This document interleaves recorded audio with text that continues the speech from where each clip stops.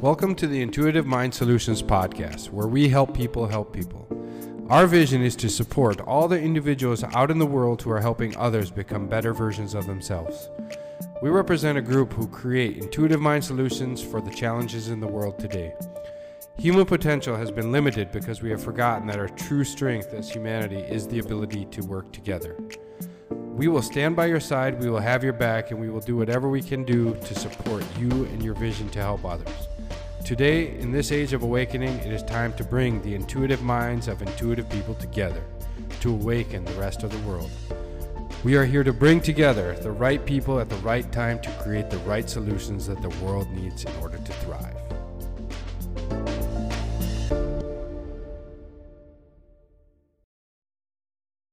The Intuitive Mind Solutions podcast is hosted by Dr. Matthew Bresky and co-hosted by Dr. Adrian Orain and Joshua Boudewijns. Stay relaxed, everybody.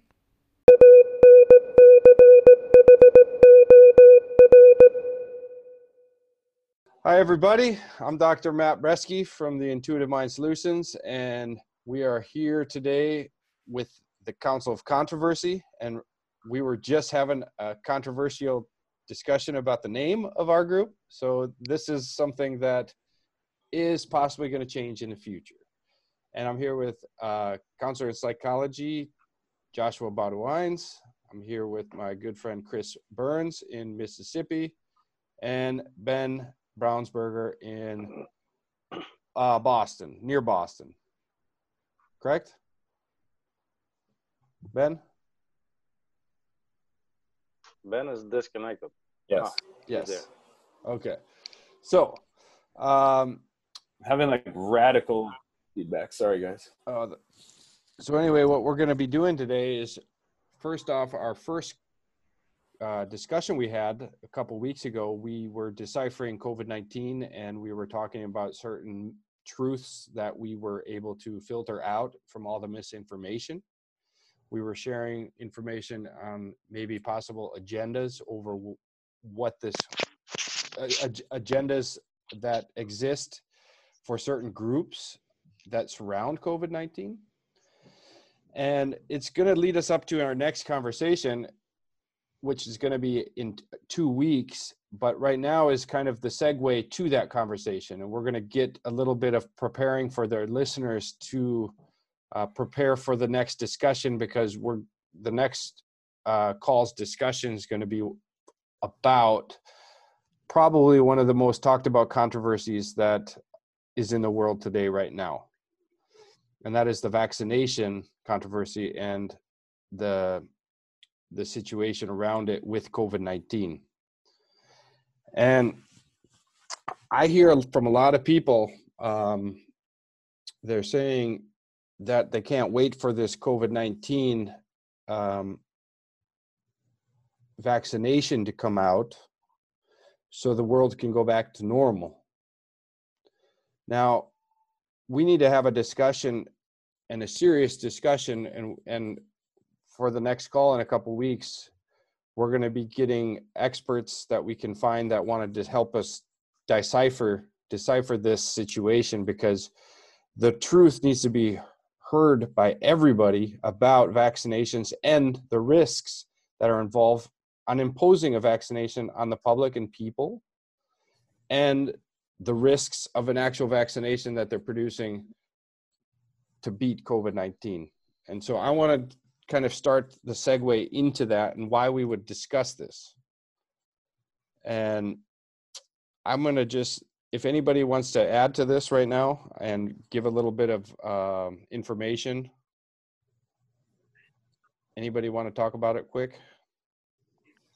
Which part? Well, just about your perspective on this vaccinations and why we should be having this conversation, because honestly, if we don't have the conversation about the so-called vaccination to COVID-19, then what is everybody just going to blindly take this vaccination and think that this is the cure-all to this deadly virus that kills what percent of the people? I'm not. But what percent is it exactly? Do we know that number? It's No, low. we don't. Because the polls on Facebook, everybody on that poll says he does not gonna take the vaccination. There's like 10% says they will, and everybody on the claims on mainstream media are telling the contrary. Like 80% is or 60% is pro-vaccine. I just can't believe that those two lie such far distance apart.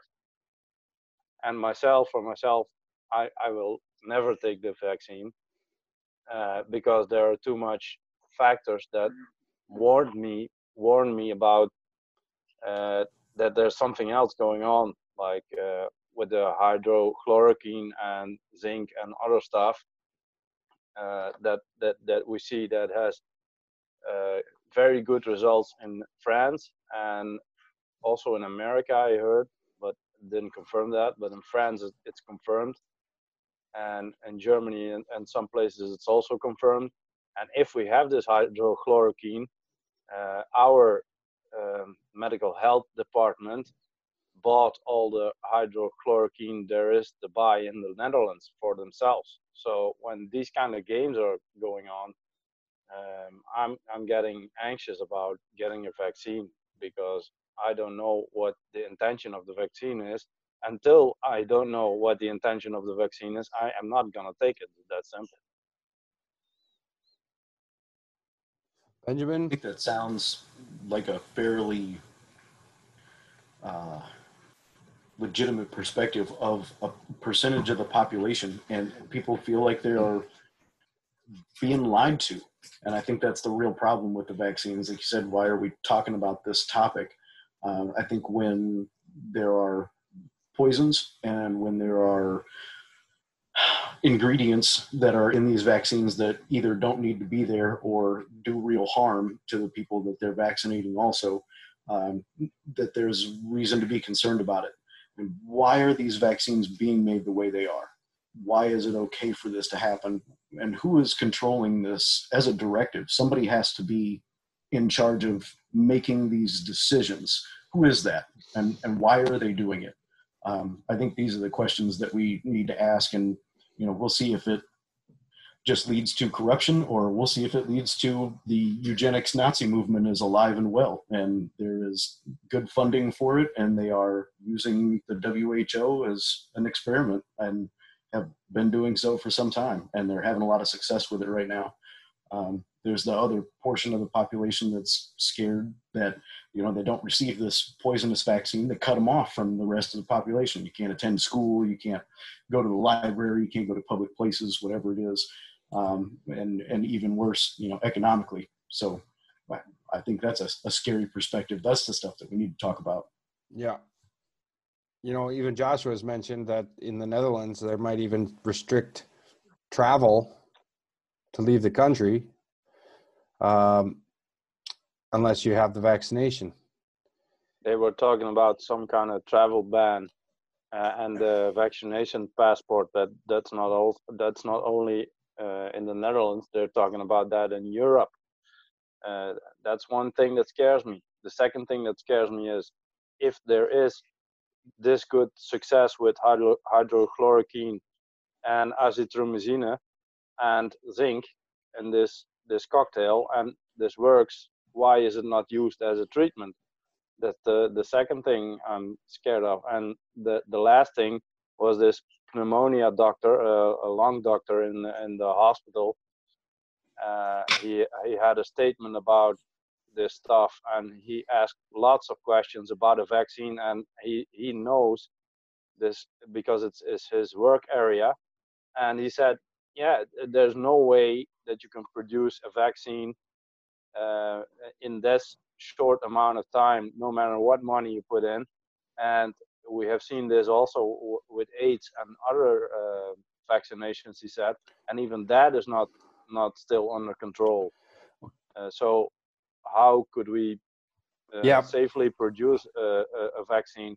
And the vaccine for Mexican flu, there were claims from the whole world from people that get ill of the chemicals that were in that. So that makes me think, how do I want to word this? So if what you're saying is true, and this is true information, that there's just not the time, it takes too long a time, and there's to make this vaccination for this. Yeah, according to David Prince, Okay. the lung doctor. Okay, so now this is happening, and this is, if this is true, and a vaccination does come out, is it possible? Because what I know about computer viruses, these computer viruses that people get on their computers, what I've discovered is that a lot of these computer viruses are made by the computer antivirus companies. Yeah, it's a known fact. So now, as we go further, if this virus was created by somebody, is it possible that this somebody also has the antivirus, and they're just waiting for everybody to want it, and then we're going to be dealing with this shit in the coming future? Ben, do you have anything to add on that? So I don't know how the audio is working, but I'm getting some feedback still here, but I do have something. So according to the United States Court of Federal Claims website, this is something that I got through a link from Robert F. Kennedy Jr. Oh, by the way, if ever we could get him on our show, that would be something great. So if somehow Robert Kennedy Jr. is watching this in 2 weeks, we'd love to have you on our show. Yeah, right. That would be amazing. So what it's saying here is that just from the influenza seasonal vaccines, right now, the federal courts have seen cases that have accumulated to $900 million in damages for people who took these wonderful saving vaccines, meaning they got things like Guillain-Barré syndrome, they got transverse myelitis, chronic inflammatory disorders of all sorts of types, and just a multitude of things. And it's like, so that's practically $1 billion in damages have been paid out. And anybody that knows much about those kind of payouts, they are generally extremely on the side of the producer of the chemical or the drug side, until it's like there's such a force that the dam breaks that they can't deny anymore. I mean, if we look at history, like so many things have come along. Oh, it's good for you. It's good for you. And then there's like a consciousness of people figuring out, connecting the dots by free thinking that, wait a minute, where this is happening, there's an expanding number of problems of this type related to that. Oh, but scientifically, are we going to sit around for another 30 years while they conduct double-blind, placebo-controlled tests and all this stuff? Or are we just going to figure out ahead? This probably isn't good. Hold on one thing we talked about. You just cut off. Hold on. Go back and. How far? Just like maybe 15 seconds. Okay, so yeah, free thinking. You get a group of people starting to take note that there's a causal relationship that can be drawn. People are exposed to this chemical or eating this food, this result keeps happening. Do we really need to wait 10, 20, 30 years for these double-blind, university-controlled, placebo, blah, blah, blah studies to figure out, dummy, if you hit your head that way, it's going to hurt, and you're going to end up with some kind of a brain bleed eventually? Or just blindly trust that these people, in a matter of weeks or months, or like Matt had suggested, they created it. They've already created the solution. We're just going to blindly trust this because they have our best interest. I mean, yeah. In the future, they is like a subject all on its own. How the idea of they is even a thing. Who the hell are they? Like, yeah, you can hear about them as the Illuminati, the elite, the 1%, the Bilderberg group, is that? Yeah, so many things. The deep state, Right. Every one of these names, even us saying this on this podcast, yeah, welcome to the podcast, everybody, part of they. Yeah, right. And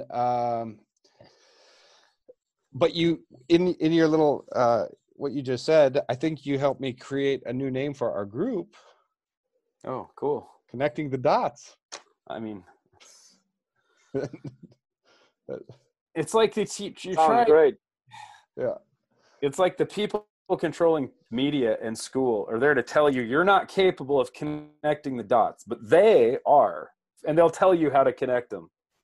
Don't Yeah. color outside the lines. They'll tell you the lines. And that's the thing is, we're living in a society all over the world right now where the illusion of freedom is given to people by giving them the freedom of choice. But if the freedom of choice is inside the color, inside the thing we're coloring, inside the box, is it really freedom? Or is it freedom to choose between getting the flu or getting strep throat? Which one do you want? You know, Yeah.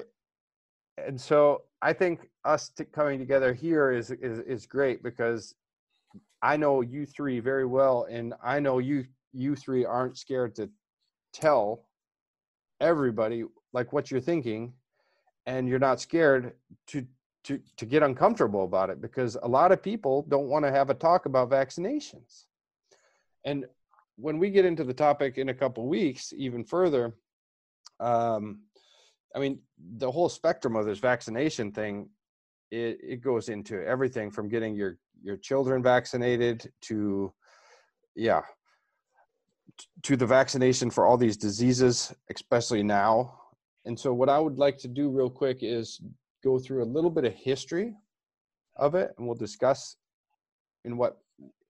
this history, and Ben kind of went into it and Chris went into it a little bit about what's in it.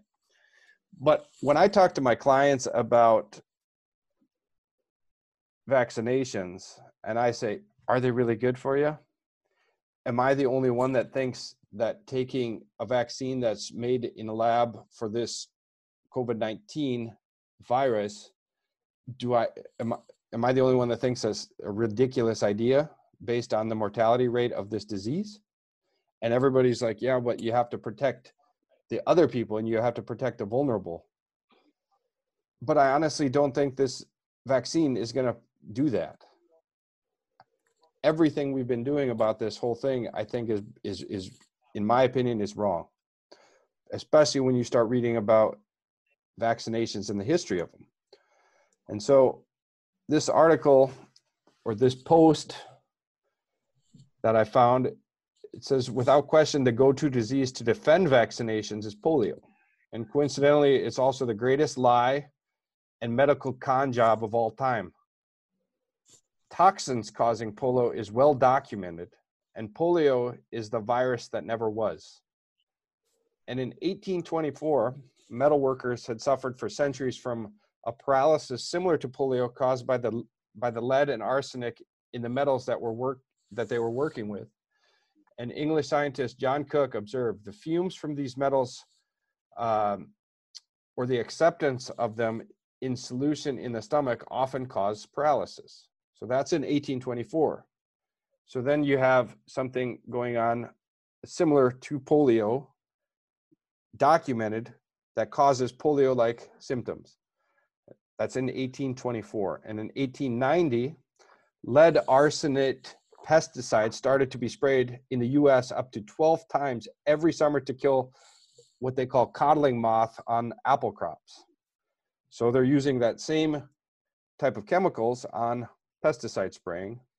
2 years later, polio outbreaks begin to occur in Vermont, an apple growing region. And the reports, the government inspector, Dr. Charles Calvary, noted that parents reported that some children fell ill after eating fruit. He stated that infantile paralysis is usually occurred in families with more than one child, and as no efforts were made at isolation, it was very certain it was non-contagious, with only one child in families have being struck. Okay, that's in 1892. Then you get in 1907, calcium arsenate comes into use primarily on cotton crops. A year later, 1908, in Massachusetts town with 3 cotton mills and apple orchards, 69 children suddenly fell ill with infantile paralysis. 1909, the United Kingdom bans apple imports from the United States because of heavy lead arsenate residues. 1921, Franklin D. Roosevelt develops polio after swimming in the Bay of Fundy, New Brunswick. The toxicity of the water, it's possible, may be due to the pollution of runoff of chemicals. Then we have DDT introduced as a neurotoxic pesticide. And over the next several years, it comes into a widespread use in American households. And if you don't know what DDT does, I would suggest everybody research that on the internet. They also used it in wallpaper and placed this in children's bedrooms. Then you have, in the same year, a polio epidemic in the United Kingdom town of Broadstairs, Kent, linked to a dairy farm where cows were washed and given DDT that was found in their water supply. Then we go into 1944, and Albert Sabine reports that the significant cause of sickness and death of American troops based in the Philippines was poliomyelitis.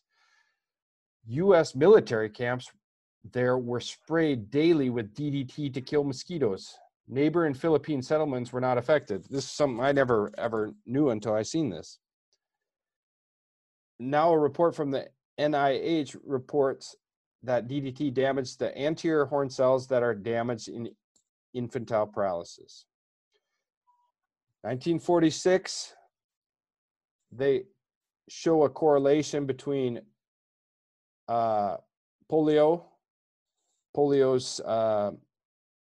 kind of, how do you say that? Polio's, they call it seasonality, correlates directly with the fruit harvest. Now we're getting into 1949. Endocrinologist Dr. Morton Biskind, a practitioner and medical researcher, found that DDT causes lesions in the spinal cord similar to human polio virus. 1949 to 1951, other doctors report that they're having success treating polio with antitoxins used to treat poisoning, dimercaprol and ascorbic acid. For an example, Dr. Klenner stated the poliomyelitis epidemic in North Carolina in 1948, 60 cases of this disease came under our care. The treatment was massive doses of vitamin C every 2 to 4 hours. Children up to 4 years received vitamin C injection intramuscularly. All patients were clinically well after 72 hours. And again, with Dr. Biskind in 1950, he presents evidence to the U.S. Congress that pesticides were the primary cause of polio epidemics. He was joined by Dr. Ralph Scobie, who reported he found clear evidence of poisoning when analyzing chemical traces in the blood of polio victims. So there's a comment here that says this was a no-no. The viral causation theory was not something to be questioned. The careers of prominent virologists and health authorities were threatened. And Biskind and Scobie's ideas were then subjected to ridicule.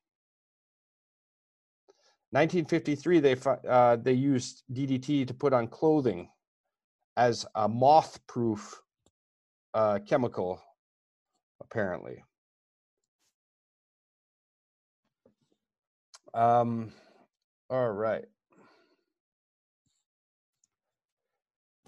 And in 1953, Dr. Biskind writes, it was known by 1945 that DDT was stored in the body fat of mammals and appeared in their milk. Yet far from admitting to causal relationship between DDT and polio that is so obvious, which in any other field of biology would be instantly accepted, virtually the entire apparatus of communication, lay and scientific alike, has been devoted to denying, concealing, suppressing, distorting, and attempts to convert into its opposite this overwhelming evidence. Libel, slander, and economic boycott have not been overlooked in this campaign. 1954, legislation recognizing the dangers of persistent pesticides is enacted, and a phase out of DDT in the US accelerates along with the shift in skills of DDT to third world countries. Okay. Be patient with me, everybody. I'm just reading through this article. And God bless you, whoever sneezed in the background. Note that DDT is phased out at the same time as widespread polio vaccinations begin, saying that polio cases skyrocket only in communities that accept the polio vaccine, as the polio vaccine is laced with heavy metals and other toxins. So the paralysis narrative starts all over again, as the polio vaccine causes considerable spikes in polio. The misinformed public demand more polio vaccine, and the cycle spirals skyward exponentially.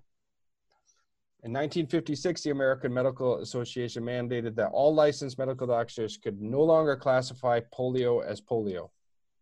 All polio diagnoses would be rejected in favor of Guillain-Barré syndrome, acute flaccid paralysis, Bell's palsy, cerebral palsy, ALS, MS, multiple dystrophy, etc., etc.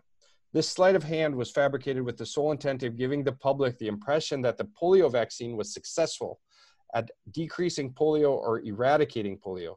The public bought this hook, line, and sinker, and to this very day, many pro-vaccine arguments are ignited by the manufactured lie regarding the polio vaccine eradicating polio.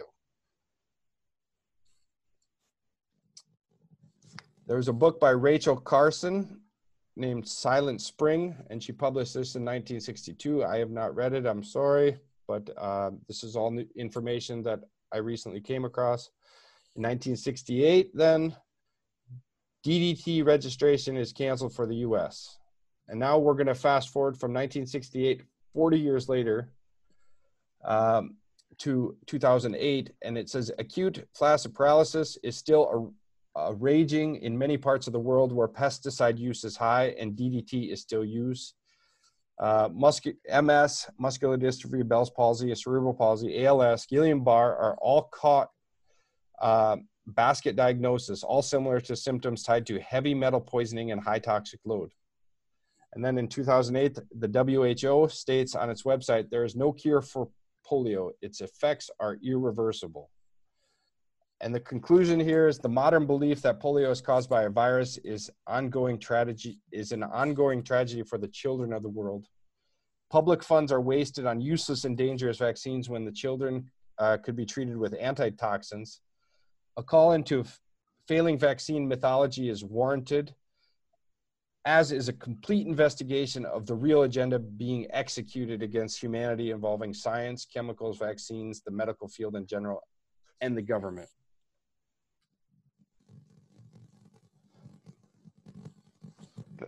That puts everything in a way that, you know, that's what my brain is always thinking, is like something's not right about this. That's my brain, same. Yeah, and I think many brains in the world are thinking the same at this moment.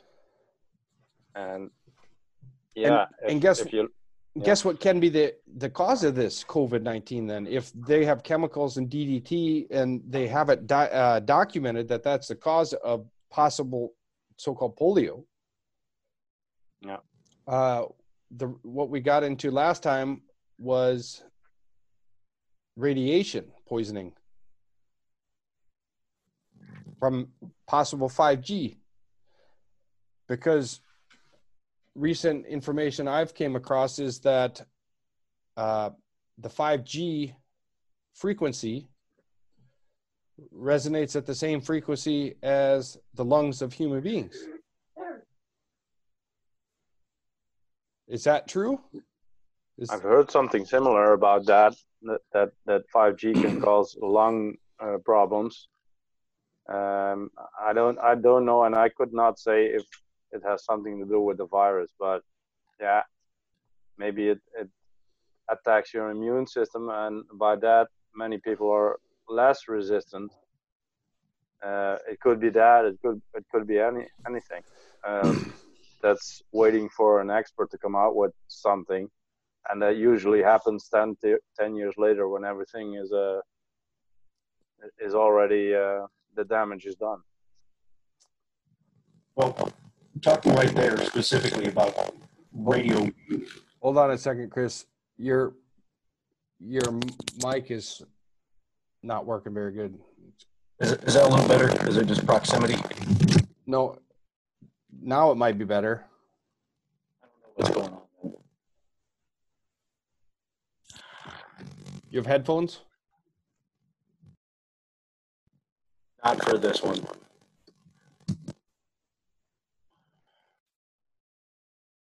Volume just too low. Is that better? The volume is cracking.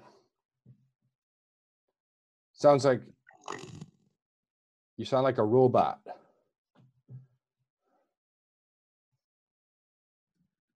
Yeah, it sounds like a transformer. So this is our comic part of the show. A Decepticon, no less. For sure. Yeah. Now we don't hear you at all. Wow. You don't hear me at all.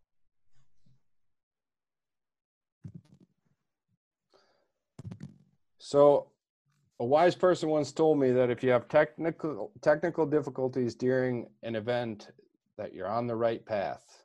Yeah. True story. Can you hear me? Yeah. It's still a transformer, though. A Decepticon, sorry. And coming back. Continue on. Okay. It sounds like somebody's idling a dirt bike in the background behind you, Chris. Yeah, He left. Okay. he'll be back. I got 2 cents, so I'll probably got $1.50 maybe to add.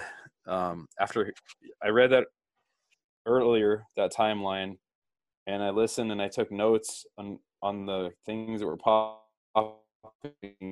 out at me as I was going through it, and how my brain freely works. Maybe unique, I don't know, but it maybe it's how my thoughts go from dot to dot. And there's pieces of what was coming out in that made me start thinking to ask a question, and then another question, and another question, and another question. So who stood to profit by continuing this DDT thing to be used and used and used? Who stood to profit on the sale of that DDT? Who then stood to profit by something on the other side of the economics of the farmers buying it and whatever they might be doing, even though people were getting sick? Who stood to profit from just the sickness that was coming out of that, from the medical side of things, from creating jobs for people to take care of these whatever illness and the people with these neurological conditions that were emerging? Going back further, all the way to 1824, where people were already going, gee, there's a problem here. It's because toxins, and it's causing these neurological shutdowns in people. So all the way back then. So we're led to believe somehow through school that, like, people are so dumb and stupid. Now I got a motorcycle in my background. Sorry. People are so dumb and stupid, according to school, that anybody prior to modern time couldn't have had any good thing to do. Yet, yeah, so that's the fascinating thing. If you ever hear about history, and there's these giant libraries in like Babylon and these different places in history that got burnt down, but like, what valuable things did they know that filled up these enormous libraries hundreds or even a few thousand years ago? So obviously someone was pretty smart. They can't figure out how to reconstruct the pyramid to the perfection of design that they made. What's to say that people didn't have high levels of any type of function, being health or education or whatever it might have been, that have been lost and or kept from us today?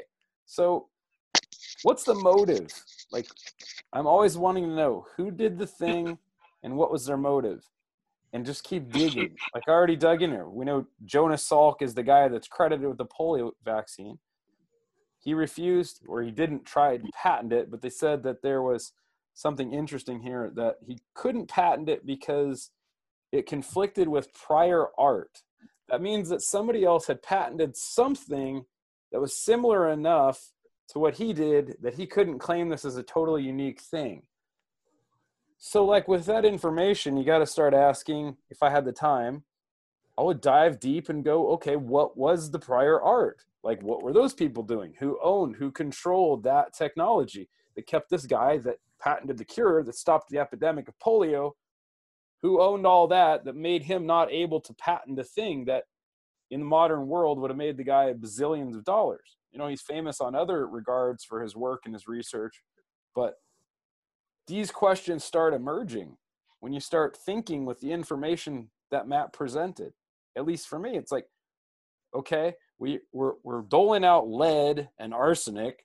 We didn't really maybe know in the 1800s or 1700s those were horrible. Maybe they did. Maybe they had to rediscover something that had been known for a long time. But clearly they knew it in 1824. This is a problem? Stop giving it to people? No. I mean, you still got to sign off when you sell a house in the U.S., like a lead disclosure. Do you know of lead paint being used presently in your home? Like, it's a problem, but yet it was being used and used and used and used. It's like arsenic. Well, you know, there's old books and movies and things that are talking about doling out arsenic. It's a poison. Duh. So for me, this is how free thinking goes. No one told me I should go look up any of those things while he was reading. Nobody told me I should jot down outlines and things that came to my mind to ask questions.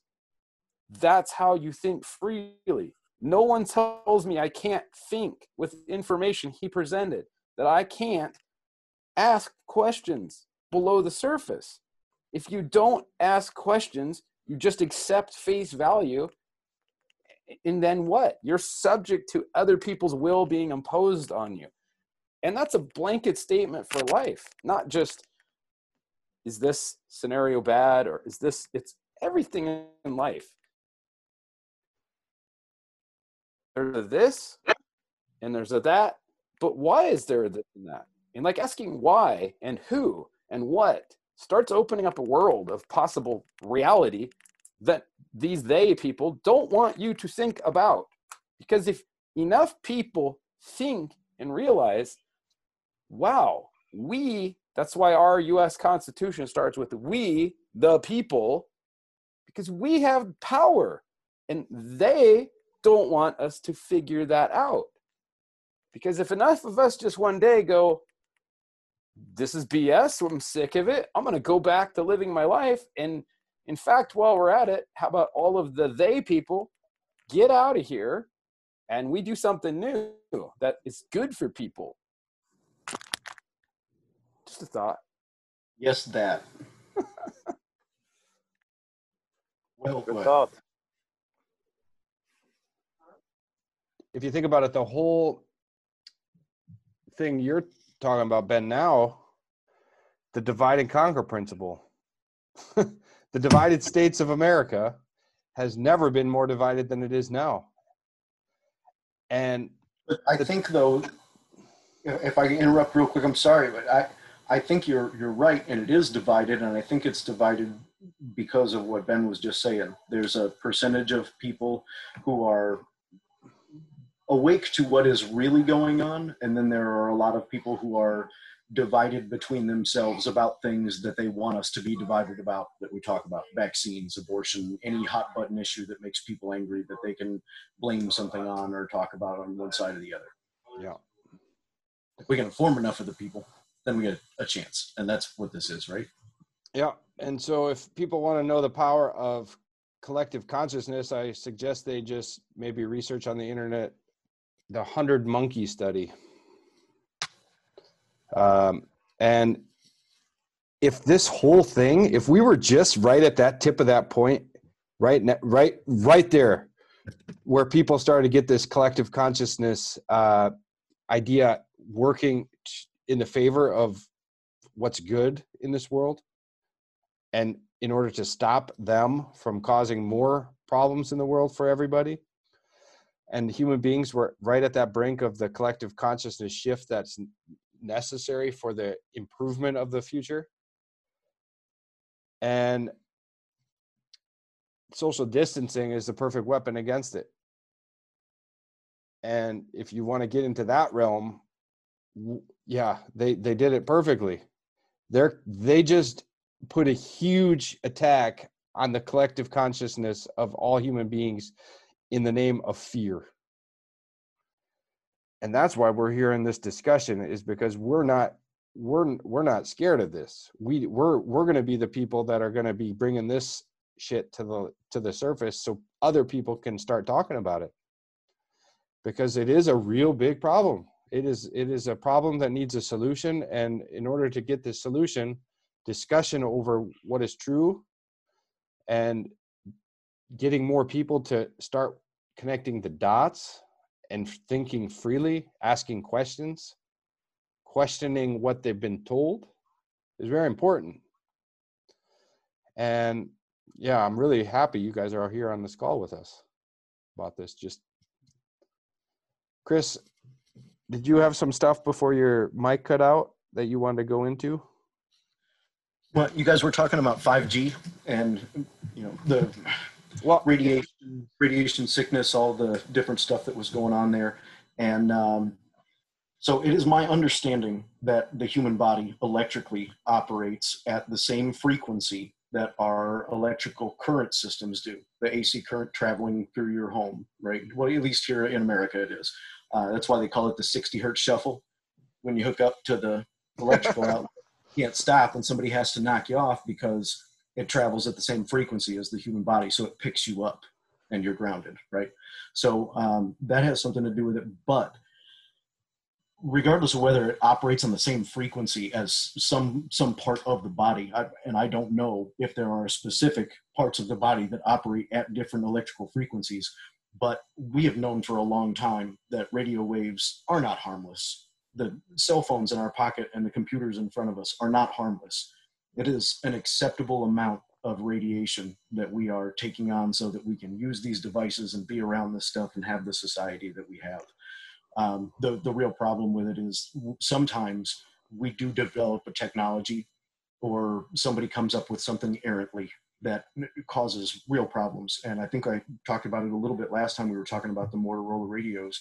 And my father had a Motorola radio on his shoulder when he was an officer, and he got brain cancer, and he was part of the lawsuit, and they paid for the surgery and took care of everybody and all that stuff. And it kind of ended up being okay.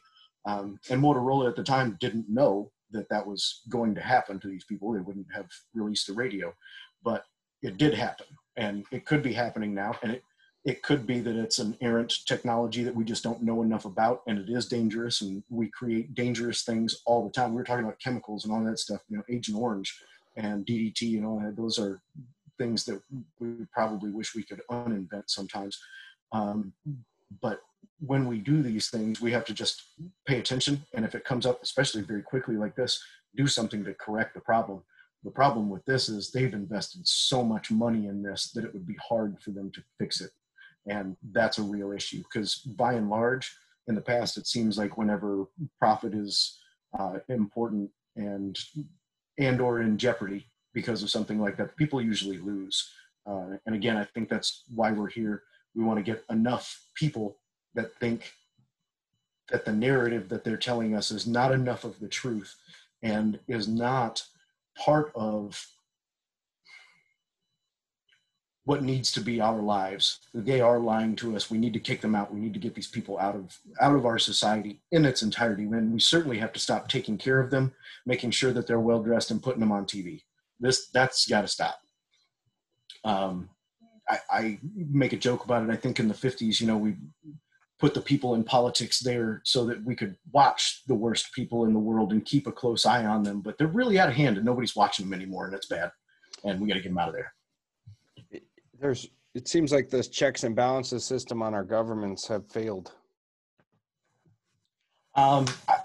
It's not that the checks and balances have failed. I got to be honest with you, man. I think we've failed. I think we as a people, isn't the people supposed to be in charge of that? we are supposed to be in charge of it, and we haven't been in a long time, and we don't pay attention to the laws that they write anymore. And writing a new law is not necessarily the solution to a problem. It really isn't. And oftentimes there are better solutions than writing a law. And the more laws that we have, maybe, I think it was Churchill who said it, in the land of 1,000 laws, they're all irrelevant. There's just thousands of laws. There's no basic code that's easy enough for a majority of the people to follow. And that was the idea behind the United States. And we've allowed these people to divide us in a way and allow the groups of people who have an opinion to force their opinion on other groups of people. And that's not what we're about. And that's their divide and conquer. Yeah. And they create terms, or they, hot button issues, abortion, slander, conspiracy theory. You slander them people, and it's just a conspiracy theory, and that keeps it very difficult for the free thinkers to get the truth about certain things to people to hear. Because once you start talking about, once you have those, what was that thing you said, Ben? Like a hot word, or it was like the word controversy, a buzzword. Like buzzwords. Yeah. So it puts the blinders on. It's like you hear the word, no, brain, eyes, it's just a total shutdown. Yeah. It's like, no truth. If I listen to that, I'm one of you, right? Right.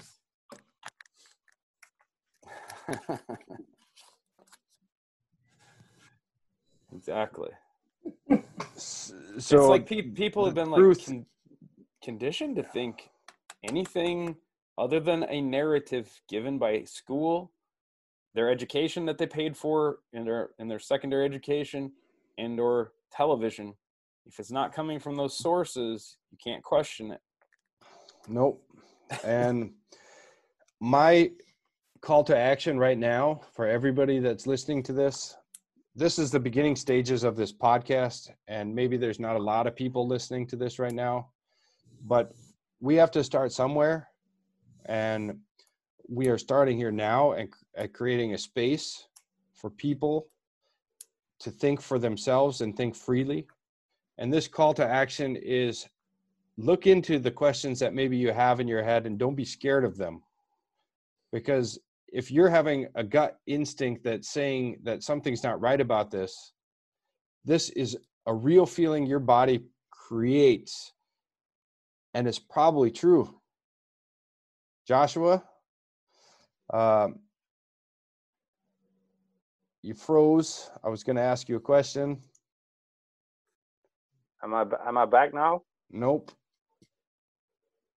Yeah, whenever you go looking up things, you freeze. So be very careful what your face looks like before you start looking up things on your. I'll do a pose before I look up something. So it's yeah, that's exactly. So now let's get into the psychology behind this a little bit, and what was I saying before? It was the psychology of all this is fear and shame, or psychosocial emotions, and they're used to control people as long as we live. So it is embedded in our DNA to be shameful and have fear, because for tens of thousands of years, when you didn't belong to the group and you were cast out, that meant certain death. And we know from the Nature Nurture Science 2012 that emotions and trauma can be embedded in our DNA for survival. So that is also why a little baby rabbit jumps in his hole directly when something flies over. It gives us more a chance of survival if we have these emotions embedded in our DNA. And government and also a lot of other organizations have used this information for ages, that they use the fear and the shame, the psychosocial emotions, to control a lot of people. And with fear, you can achieve almost anything. I don't know if it was Stalin or the guy before that. He said, fear is better than respect, because you get more people to follow with fear than when they respect somebody. I don't know if I agree with that. I thought it was Stalin, but he's got a point. Sorry? Machiavelli. Machiavelli? He's a French dude. Okay, but he's got a point. If you embed a lot of fear in people, they will do almost anything. They will ask for the vaccine. Please, vax me. Because that's what they're doing now everywhere. Some of them, yeah. But a lot of people are really waiting for this vaccination, and they're not going to stop living in fear until they get one. Yeah, that's the thing. And the psychosocial stuff that's going on is also that you're slandered when you have a different opinion. So the shame, fear emotion kicks in again. Yeah, and everybody wants to belong because it's in our nature. And we're like animals that follow each other all the time. They live in herds. You call it sheeple, I think, in America. Here we call it kuddedieren. So yeah, that's been used for a long time, and I see it everywhere. It's going on now. And that's my conclusion.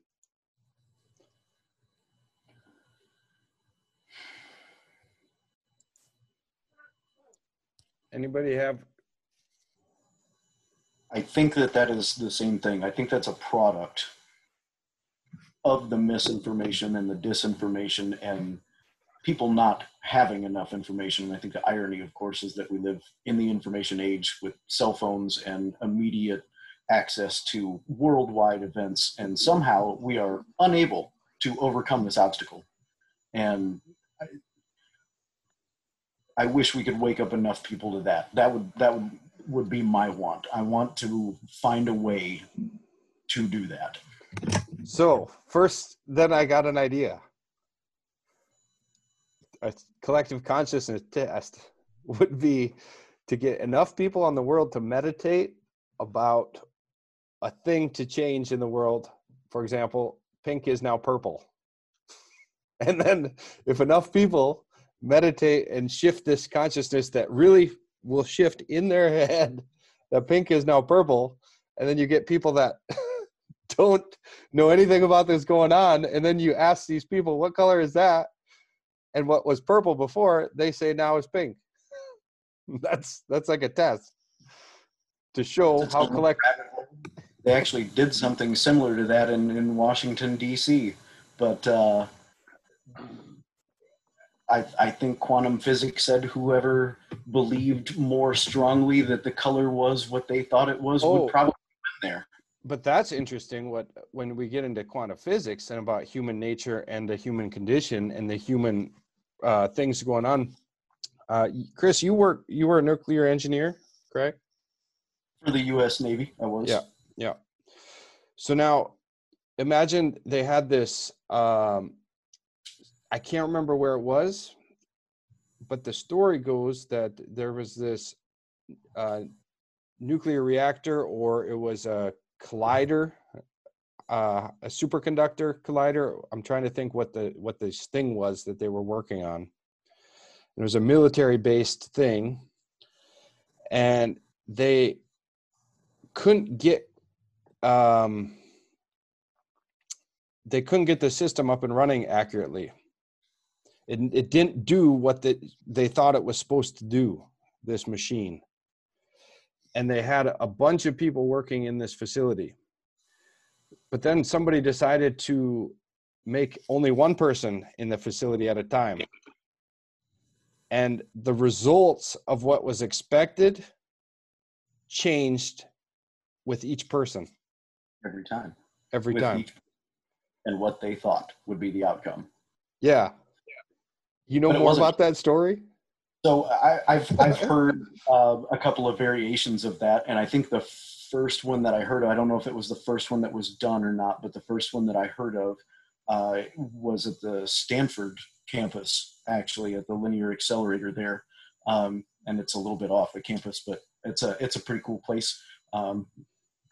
And the experiments that they were doing, what they were finding was that their conclusions at the end of these experiments were just so varied, and it didn't matter what their constants and their variables were. They just weren't getting the results that they thought that they were going to get until they added the variable that is the human consciousness and what they were thinking about and what their thoughts on what would happen. And what they found was that when they collectively believed that something would be the outcome at this linear accelerator, that it would happen. And to back up your same story there, yeah, that small groups of people that were able to accomplish this task having a collective consciousness. And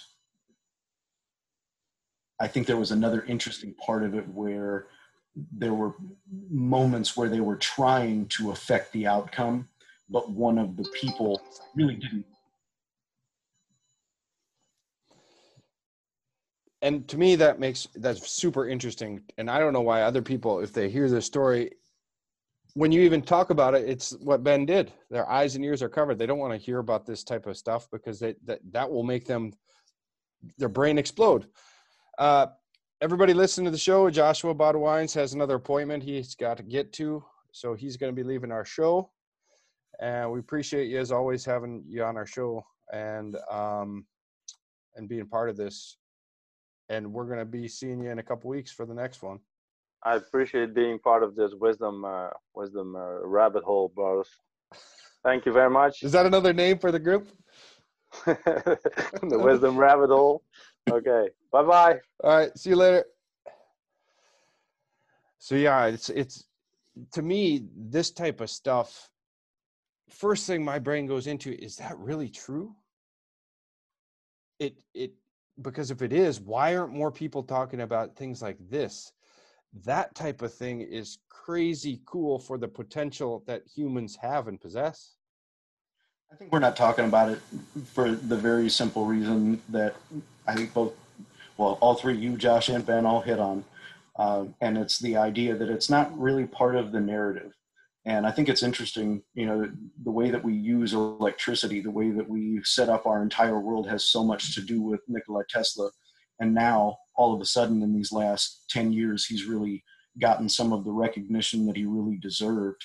But he changed the entire world and had the potential to do so much more and make this place very different even than it looks now. And he didn't get the opportunity to do that because when he took the idea to JP Morgan and he told him that he was going to be doling out free electricity and that they would be selling antennas, he shut him down. There's no profit in that. And I think that when we allow the investors to take control of great ideas, that we put money before society, just in general. If we talk about these people who want socialism and they want all of these things, I don't see them doing a lot to better the condition of society through these means. I see them trying to make laws and herd the people. Yeah. And that is what concerns me the most, is that there's going to be like a point of no return. I think we're approaching it. I think that we're here because of this. I think there's a lot of people that are waking up because they're like, hey, something's wrong. I want to do something. And none of us really know what to do. We've been part of the narrative so long and have been raised in it. Our parents were raised in it, that it's hard to fight the matrix. It is. You were in it. And, the idea that something is wrong and that we have the power to change it is very, very far away. Governments are very powerful. The people who run them are very far away from us and protected, and we don't really have anything to do with it. And that's not really the case. We all just have to get out of our house and avoid the social distancing rule and show up at the gate and say, hey, we need to talk. Yeah.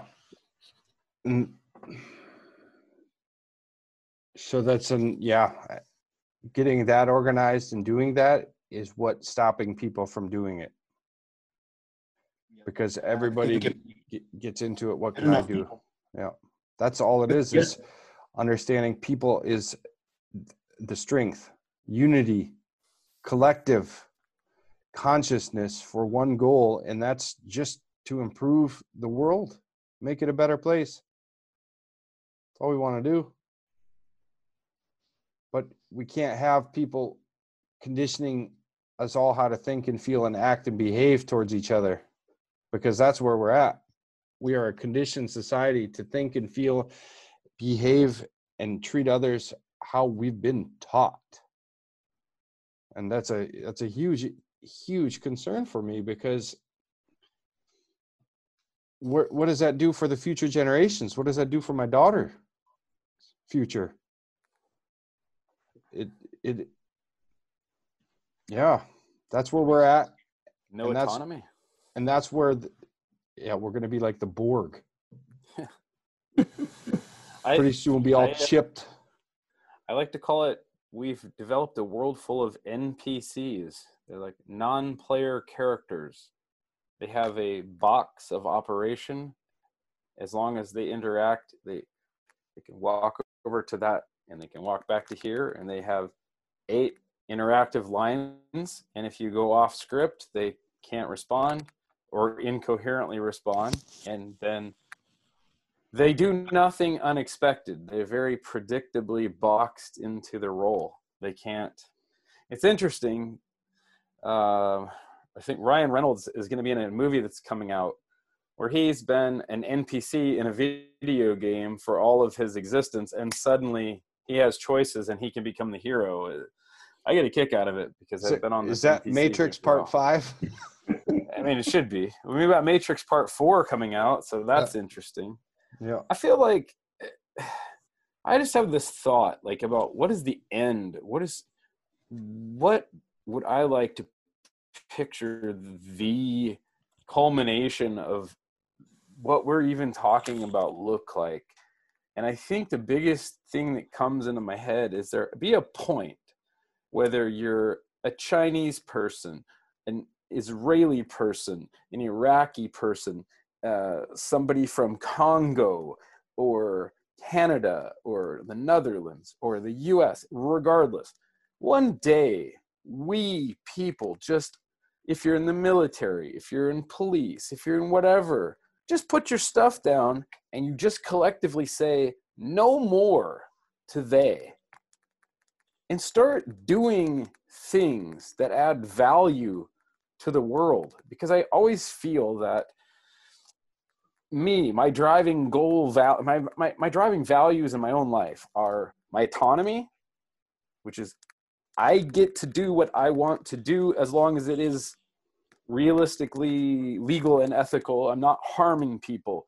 And it's to figure out how to be the ultimate version of myself to the people that I feel meant to make their life better. So if you're in Afghanistan and you got what you got, figure out how to make that be the best thing that you can be. If you're over here and the people that were they are no longer there to screw those people over and whatever they're trying to have a war to steal most likely from them, that's done. Now we have suddenly an area that can be prosperous. In the African continent, the most richest resource-filled place on earth, what the hell? Can we stop genociding these people so they can get people with the prefrontal cortex evolved enough to make good leadership decisions, develop things, stop allowing all these assassinations and very little of the population getting to an advanced age to be good leaders? Like, can we just stop the bullshit and like make logic? Like in the movie, the Black Panther, there's this hidden place in Africa where everybody's super wealthy and super advanced. But that's almost like they throwing in our face what should be, because that's like the cradle of civilization is over there. It's not America. It's not China. It's freaking right up there in Africa. That's the cradle of civilization. Why is it like you through this whole thing? Have you heard anything about Africa as a continent, giant continent, having a problem with COVID-19? No. I know South Africa's locked down. Oh, but it's just like that's a teeny little piece Yeah, at the bottom yeah. where all the white people live. Oh, I can't say that. Well, I mean, yeah, what are we that's- doing here? Yeah. What are we doing here? But at the end of the day, like that's what I would like to see. Everybody collectively just say enough. Like if the general tells people an order, but the general's not going to give an order because he's had enough. I think if enough people had enough simultaneously, we would quickly figure out who they were because they'd be the ones having a problem with everybody collectively having enough. And hey guys, let's make new Australia and put them on an island together. Right. You guys know Alan Watts? I know the name. Yeah, Alan Watts, he I think this was a few years ago, and this would be a dream of mine as a way to the first thing that people can do to, stop is their infrastructure, theirs infrastructure on the control that they have over people. One of its huge foundations of its control is based on tax. And if everybody in the world stopped paying their tax, we would cripple them. We would hurt them, and that would cause a panic. And I think that would expose a lot of people, because the thing is, if the military was also in on this to not pay their taxes, they would support the people that say, no, we don't want to pay any more tax because we've paid enough. I want to use that money for something else. I want to use that money for something that's going to better the world and my life. But instead, they keep taking our money and stealing it, keep increasing the tax rates and keep taking more. And even in the Netherlands where I live, they went from a food tax of 6% on food in the grocery stores, and just with no vote,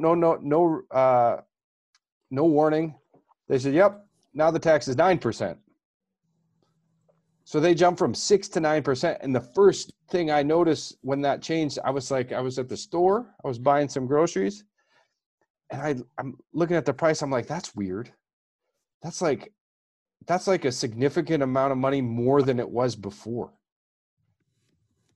And if this is happening and nobody's speaking up, it makes me think, what the hell are we going to do if nobody speaks up? And are they going to go 12% next year? Yeah, like this CARES Act over here is something interesting. They gave a raise of something 49,000 annual raise on top of the exorbitant salaries that like House of Representatives or Senate, whichever one. Boom. Here's more money. No, who voted on? Nobody voted on that. They gave it to themselves. It's like they have their own special health care.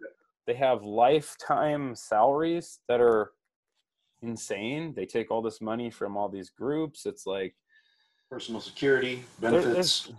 There's no end to the rabbit hole. There's really not. And why is it that we have people that live this way on our dollars rather than being the public servants that the Constitution talks about, right? This was supposed to be a thing that somebody came out of the woods and did because it was the right thing to do, and people around them agreed with what was going on and their perspective on it. And then they did their 4 or 8 years, and then they went back to the farm or wherever it was that they were going. I think the political careers that we have now, these people that, and that is the they, right? Like, that's they. We allow them to operate the way that they do. We have to put a stop to it, but how do we do that? And I think you guys are close to it. I think there's a first step. I think the first thing that we have to do is find a way to unplug and not inform, but let them be informed. Let them find the truth, right? Let them find the answers, and have these people that are police officers and the military really look at what's going on and make a decision when the time comes and they say, hey, you're going to fire on your own people. Yeah. And they're going to say yes, or they're going to say no. And the amount of information that they have about what's going on is going to be the determining factor as to whether or not they pull the trigger. Yeah. And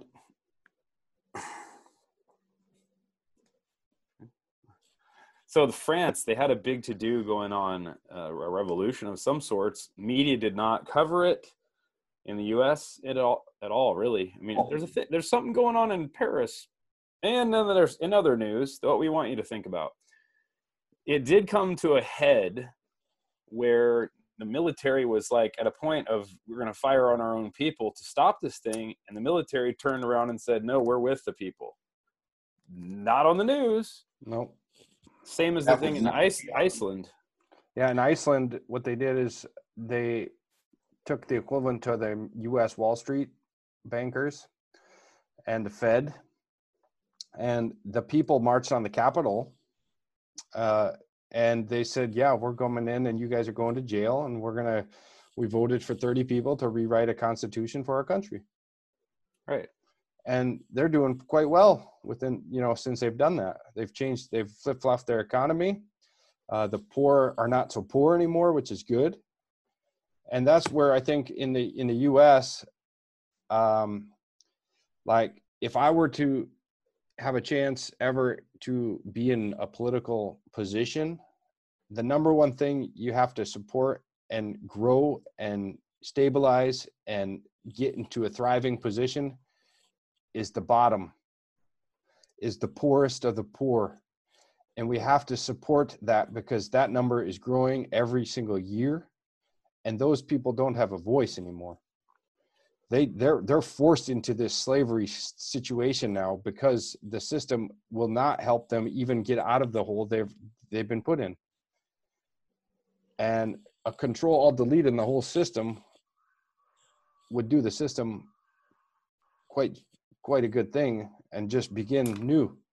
But that's not going to happen because everybody's scared to lose what they have, because everybody's attached to their possessions and their life, their lifestyle, their money, and people aren't going to want to lose that, even though losing that might be the solution to making this world a better place for the future and giving our Earth sustainability.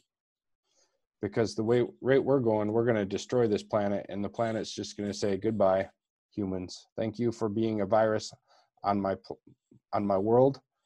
I don't need you anymore.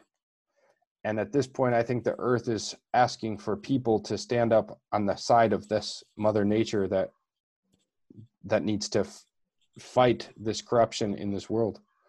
Otherwise, the Earth will just say, okay, it's enough.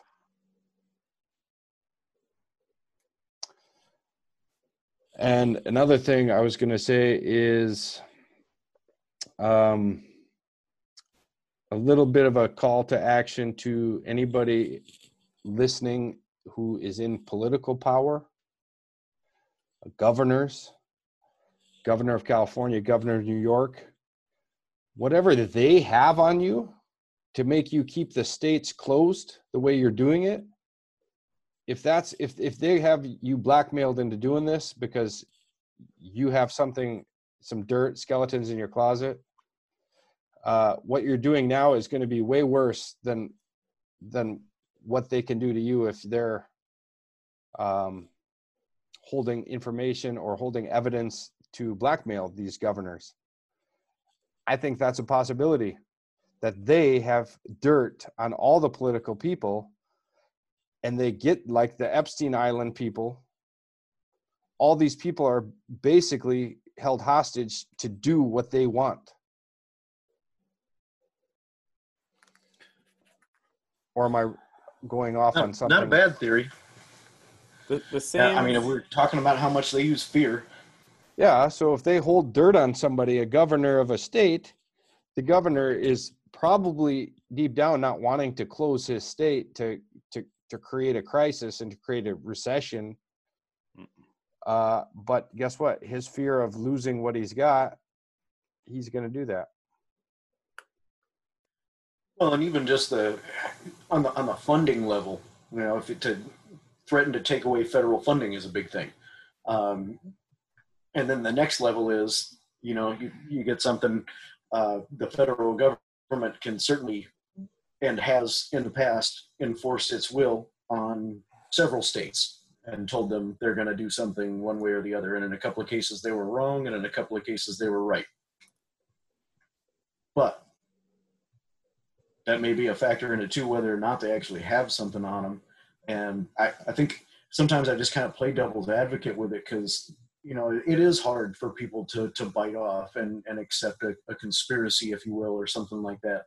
But I don't think that it's very far-fetched either, that there are conspiracies out there, and conspiracy, like more than one person in on an idea to commit a crime or make someone else commit a crime is a conspiracy, right? Like, it's just more than one person that wants to commit a crime. I don't think that's outlandish or far-fetched at all. I think there's plenty of people out there. They don't even need to have an organization. They can just take turns. Whoever needs the profit wheel. Yeah. And so anybody listening, please start thinking freely for yourself. Start asking these questions. Go dive down the rabbit hole.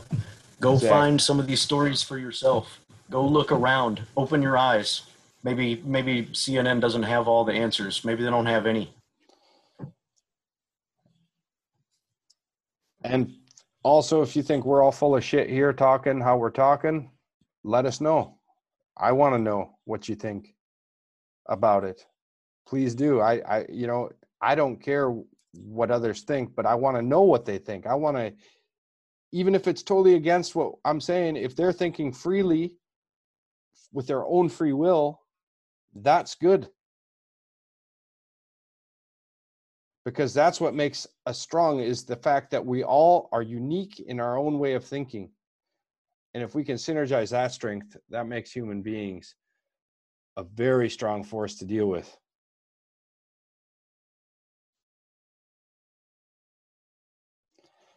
So I think we're going to end this call. We went for about an hour and a half again, which is actually almost 2 hours.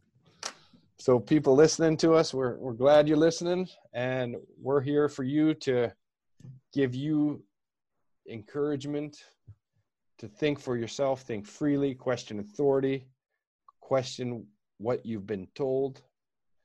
And we're going to keep doing this until I'm going to keep doing this until I can't keep doing this.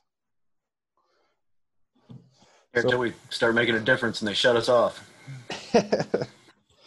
So in a couple weeks, the plan is to get a couple experts to go into the vaccinations more in detail, because people want to hear expert advice, and we're just creating the segue to that and why people should come listen to that show, because this is a big deal. If people are misinformed about what the vaccinations really are doing to the human physiology, and we're being lied to, it's very important that people stand up against this. Because even if you're scared to be alone, you're not alone. There is a lot more of them, a lot more of us than there are of them. They aren't that many people. So, anybody else want to add anything? No, you wrapped it up. That's the whole point of wrap up. So, everybody, we're going to sign off and stay relaxed.